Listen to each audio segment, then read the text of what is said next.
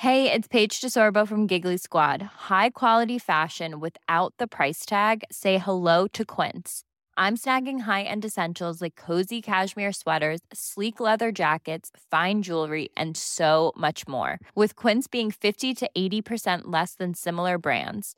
And they partner with factories that prioritize safe, ethical, and responsible manufacturing. I love that. Luxury quality within reach. Go to quince.com/style to get free shipping and 365-day returns on your next order. Quince.com/style.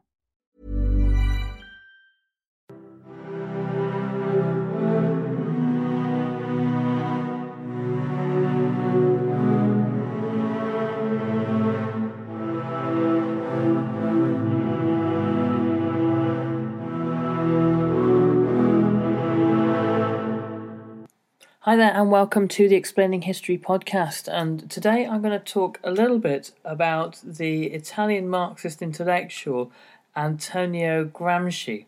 The reason why I want to talk about Gramsci is that perhaps after Marx he's the most significant thinker on the left of the 20th century, and he's the most significant figure, theoretician, in terms of explaining how capitalist societies work and how they perpetuate themselves and how they remain coherent, how they stay as entities, and how the capitalist classes remain in control. And he suggested that this was done largely without violence, and set about trying to explain how this was possible. But before we look at that, let's look a little bit about who he was. He was a Sardinian, was born in the late 19th century and grew up in terrific poverty. So he was born in 1891 and suffered from tuberculosis of the spine as a child. Was very sickly. By 1914 he had studied under some of the great socialist intellectuals of the liberal era before the First World War. One particular, Benedetto Croce, who would later be particularly persecuted under Mussolini, was Gramsci's mentor. Gramsci was writing at a time of growing class tension in Italy, which crystallizes during and after the First World War. But he was writing at a time where the promises of the dreams, if you will, of the Risorgimento 2 decades on, by the time he was born, or 3 or 4 decades on, by 1914 or so, when he really comes of age. The promises of the Risorgimento have been largely discredited. The Risorgimento, the reunification of Italy, was the rebirth of Italy, was a kind of very incomplete and failed project by and large, and it had done precious little for Italy's poor. Italy was still socially and culturally disunified between a wealthy, urbanized, industrialized north based around Piedmont, Sardinia, and a south that was progressively left behind. It was a south, really, that the architect of the Risorgimento, Count Camillo Cavour, had little desire to see incorporated into the greater Piedmontese state that he was trying to build. But it is unfortunately grafted on by the actions of Garibaldi in the 1860s. So by the time Italy is politically unified, it is not being socially unified. The answer to this, said Italian nationalists and later fascists, was war. War would unify Italy. War would make Italians out of the people who existed within the polity of Italy. And this fails to successfully occur either. All that war creates is ever greater social tensions, particularly after 1919 and the so-called mutilated peace. Gramsci in 1914 is writing for a variety of socialist newspapers, and the advent of the First World War really focuses his thoughts as to how it is ordinary working people across Europe can be convinced and persuaded to engage in an endeavour which is so manifestly not in their interests to do so. He becomes very politically active in Turin and is chiefly interested in the organisation and education of workers.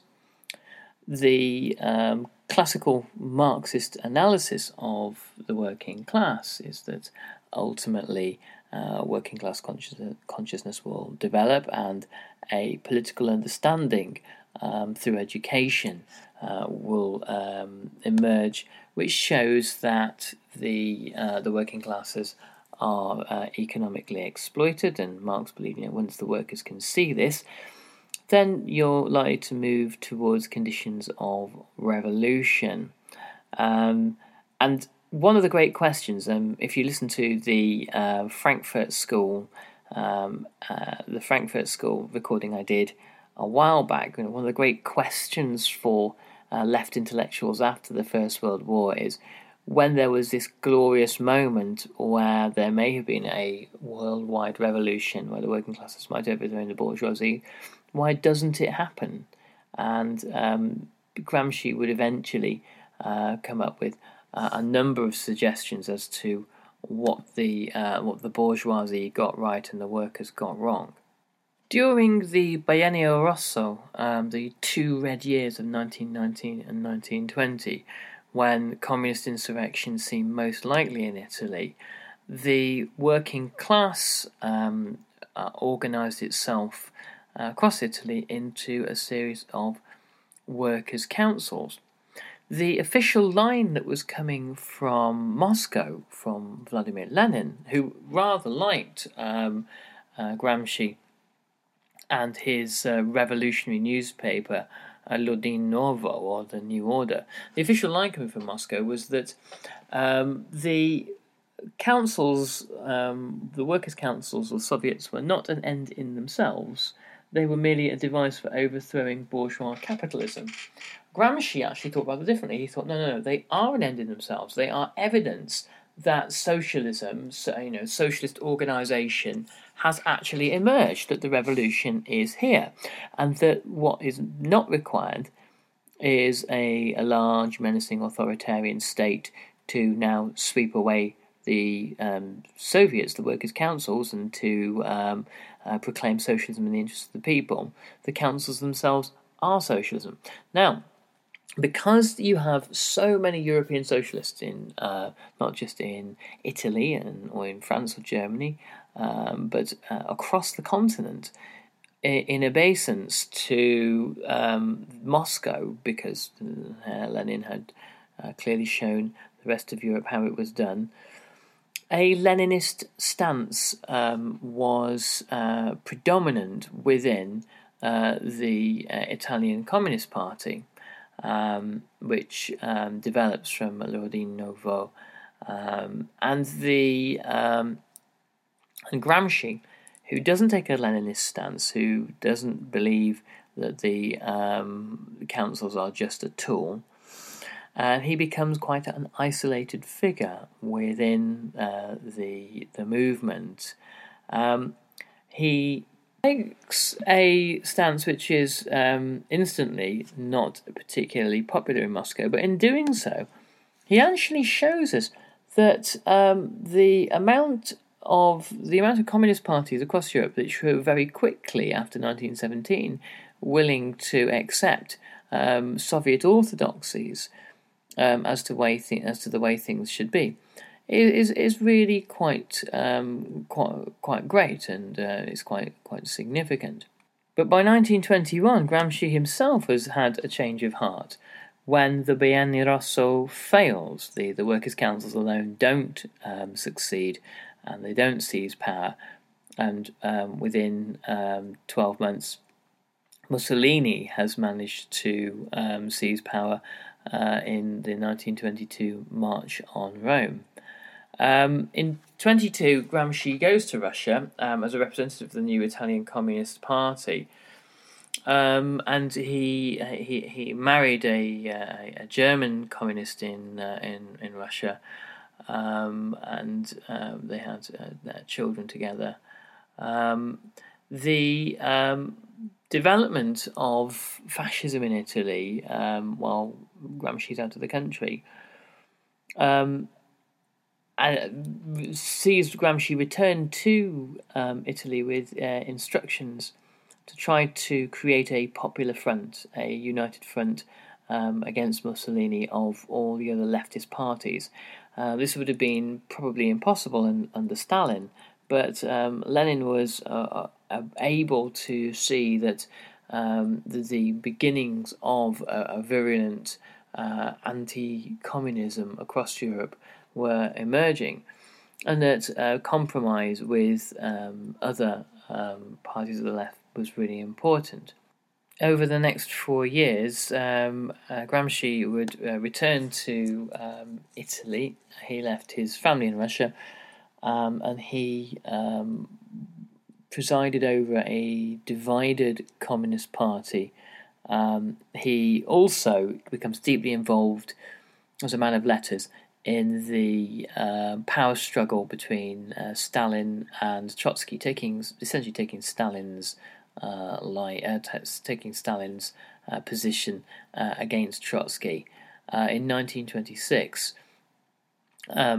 emergency laws are enacted following an attempt on Mussolini's life, of which there were several, and Gramsci was arrested and put in prison for 11 years, and during that period of time he became progressively more and more weak and ill, and died in 1937. And while he was a relatively young man when he died, he only died at the age of 46, his writing carries on and has an immense influence long after his death.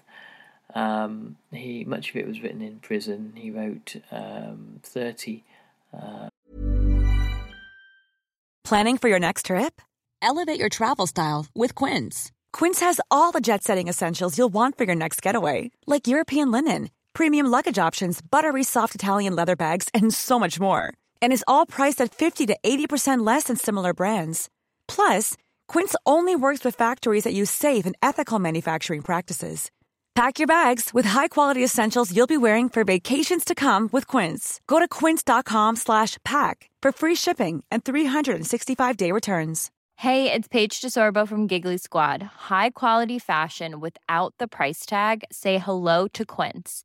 I'm snagging high-end essentials like cozy cashmere sweaters, sleek leather jackets, fine jewelry, and so much more. With Quince being 50 to 80% less than similar brands. And they partner with factories that prioritize safe, ethical, and responsible manufacturing. I love that. Luxury quality within reach. Go to quince.com/style to get free shipping and 365-day returns on your next order. Quince.com/style. 30 full notebooks while he was inside, and the kind of the canon of Gramsci writing, if you're ever interested in it, is the Gramsci's prison notebooks.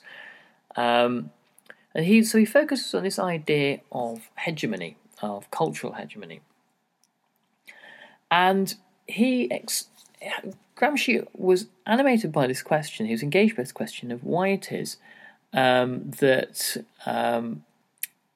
capitalism still manages to maintain control over society, over capitalist societies, even though the capitalist classes are outnumbered, and that the revolutionary period that had begun in 1917 had lasted a very short period of time and hadn't been successful virtually anywhere else. And it was obvious to Gramsci that capitalism was much more entrenched than anyone had thought. And it wasn't doing it through force of arms, though obviously when the system is finally physically threatened, then it will. Gramsci suggested that violence wasn't the main means by how it was done. But it was done through ideology, and that the bourgeoisie, the middle classes and the upper classes developed a hegemonic culture. That there is one dominant culture within a capitalist society that the working classes are forced to accept, even though it's not in a culture that really represents them or that empowers them. It is one particular worldview that is all-encompassing, hence the idea that it is hegemonic. And this sort of appears at the level of being common sense. The idea that one has to work for one's daily bread, and that one has to take the conditions that an employer gives one. That the market, the workings of the market are the only way in which societies can work. These views are common sense. No, of course, they're common sense if you're benefiting from them. But Gramsci said, well, they're not necessarily common sense, but they are portrayed as being so, and that they are values that everybody can share in. Patriotism, the respect for the monarchy, unquestioning obedience, these are all seen as common sense values that, again, everybody shares. And that maintaining a status quo, again, is as a kind of hegemonic notion, and that that status quo inevitably keeps the working classes powerless and impoverished.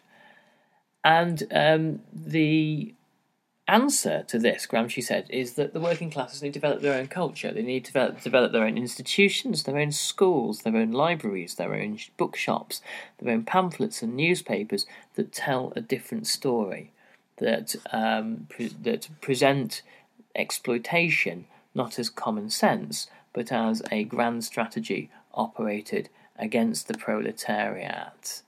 And a lot of these ideas spring from Marx, but obviously Marx died before perhaps he could have articulated himself or finished off his work. Marx said that the economic relations of a society, i.e.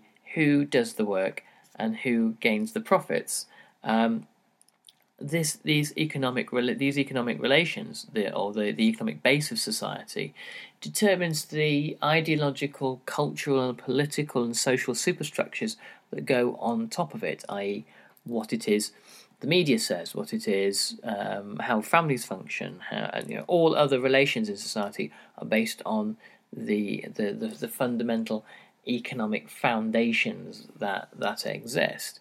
And these are now less and less revolutionary ideas than ones which even fairly mainstream people, I think, take on board.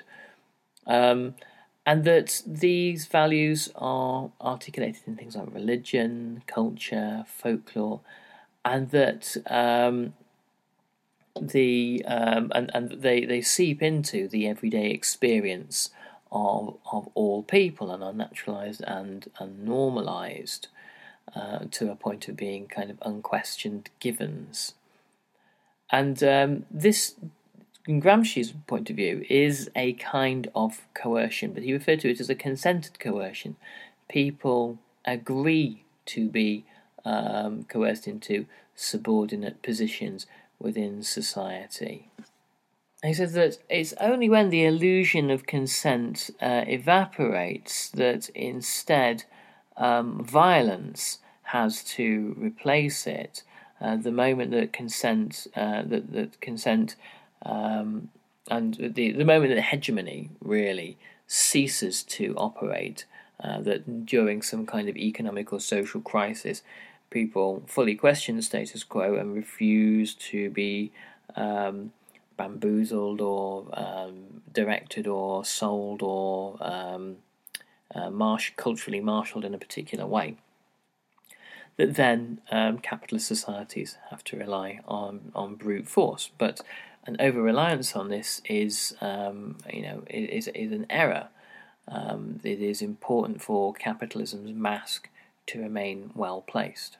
Gramsci also was very interested in the role of intellectuals, and he took a particularly interesting dissection of this and said that ultimately all people are intellectuals, that people intellectualize things all day long. The process of thinking in abstract terms is an intellectual undertaking, and this is something that all human beings basically do, and that it's possible for there to be no division between who we think of as intellectuals, the supposed great and the good, and ordinary people. And the fact that there is this distinction, the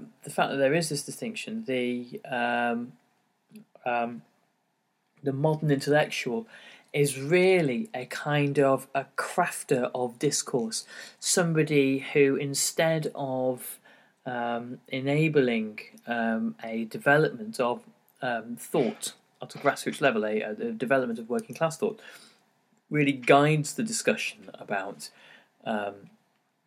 whatever it may be: society, religion, war, gender, economics, and what have you, in particular directions. And so the job of the intellectual is really to safeguard discourse within a society, to safeguard the use of thought and argument and debate. So they are very important figures in the hegemonic system, and they produce kind of hegemony by creating acceptable limits to debate. Yes, they might be the sorts of people who say, yes, society should be fairer, but we can't go redistributing wealth to the poor, for heaven's sake. That would be madness. That capitalism, sometimes it does bad things, but it's the worst system we've got. So and that helps to neatly kind of snip the argument at either end. And again, once working class intellectuals are required here, says Gramsci, he says we need to have a working class culture that creates working class discourses, arguments, solutions, and debates. And this needs to necessitate a working class education. And he was he believed, perhaps as a result of his own education, that quite a tough and demanding education for working class boys was necessary, and that they would need to be really kind of rigorously sort of schooled and disciplined to really get them ready to fight for socialism. And the critique of modern capitalism as well was very important.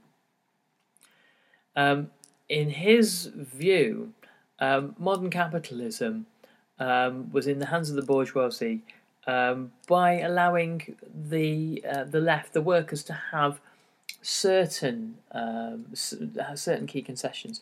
So trade unions were a means, kind of a pressure valve within society, so that the plebs could let off steam, in essence, and that they could have their own sort of fairly ineffective protests, and be given a few concessions, whereas the main kind of commanding heights of the economy are still in the hands of the bourgeoisie. And this meant that the kind of the new managerialism of the early 20th century, Fordism, and the Taylorist time and motion assembly line methods were means of controlling and guiding not just the proletariat so that they could work more efficiently in the interests of profit, but also it was a means of kind of depoliticising the workplace. There's nothing quite as spirit-crushing as being on the production line, really to drag to sort of suck the revolutionary zeal out of you and to return you to an atomised state of kind of what Erich Fromm would refer to as alienation, where the individual is completely alienated from the process of production and is in fact dominated by the process of production itself. So a new working class culture and the development of working class intellectuals and the development of the control of the means of production were all the means by which Gramsci said that the revolution would be potentially able to occur. So these were kind of continuations of Marxist thought. This is why I was saying that he is, the next most influential thinker after Marx. They're continuations of Marxist thought and kind of finishing off where it could be argued that Marx had been unable to answering the questions that Marx did not live long enough to address. Anyway, I hope you found that interesting. Sorry I've been a bit preoccupied for a week or so. I'll be back in a few days, hopefully, with some of my annual exam tips and advice for students. Anyway, have yourselves a lovely weekend, and I'll speak to you on the next Explaining History podcast. Bye-bye. Planning for your next trip? Elevate your travel style with Quince. Quince has all the jet-setting essentials you'll want for your next getaway, like European linen, premium luggage options, buttery soft Italian leather bags, and so much more. And it's all priced at 50 to 80% less than similar brands. Plus, Quince only works with factories that use safe and ethical manufacturing practices. Pack your bags with high-quality essentials you'll be wearing for vacations to come with Quince. Go to quince.com/trip for free shipping and 365-day returns. Planning for your next trip? Elevate your travel style with Quince. Quince has all the jet-setting essentials you'll want for your next getaway, like European linen, premium luggage options, buttery soft Italian leather bags, and so much more. And is all priced at 50 to 80% less than similar brands. Plus, Quince only works with factories that use safe and ethical manufacturing practices. Pack your bags with high-quality essentials you'll be wearing for vacations to come with Quince. Go to quince.com/pack for free shipping and 365-day returns.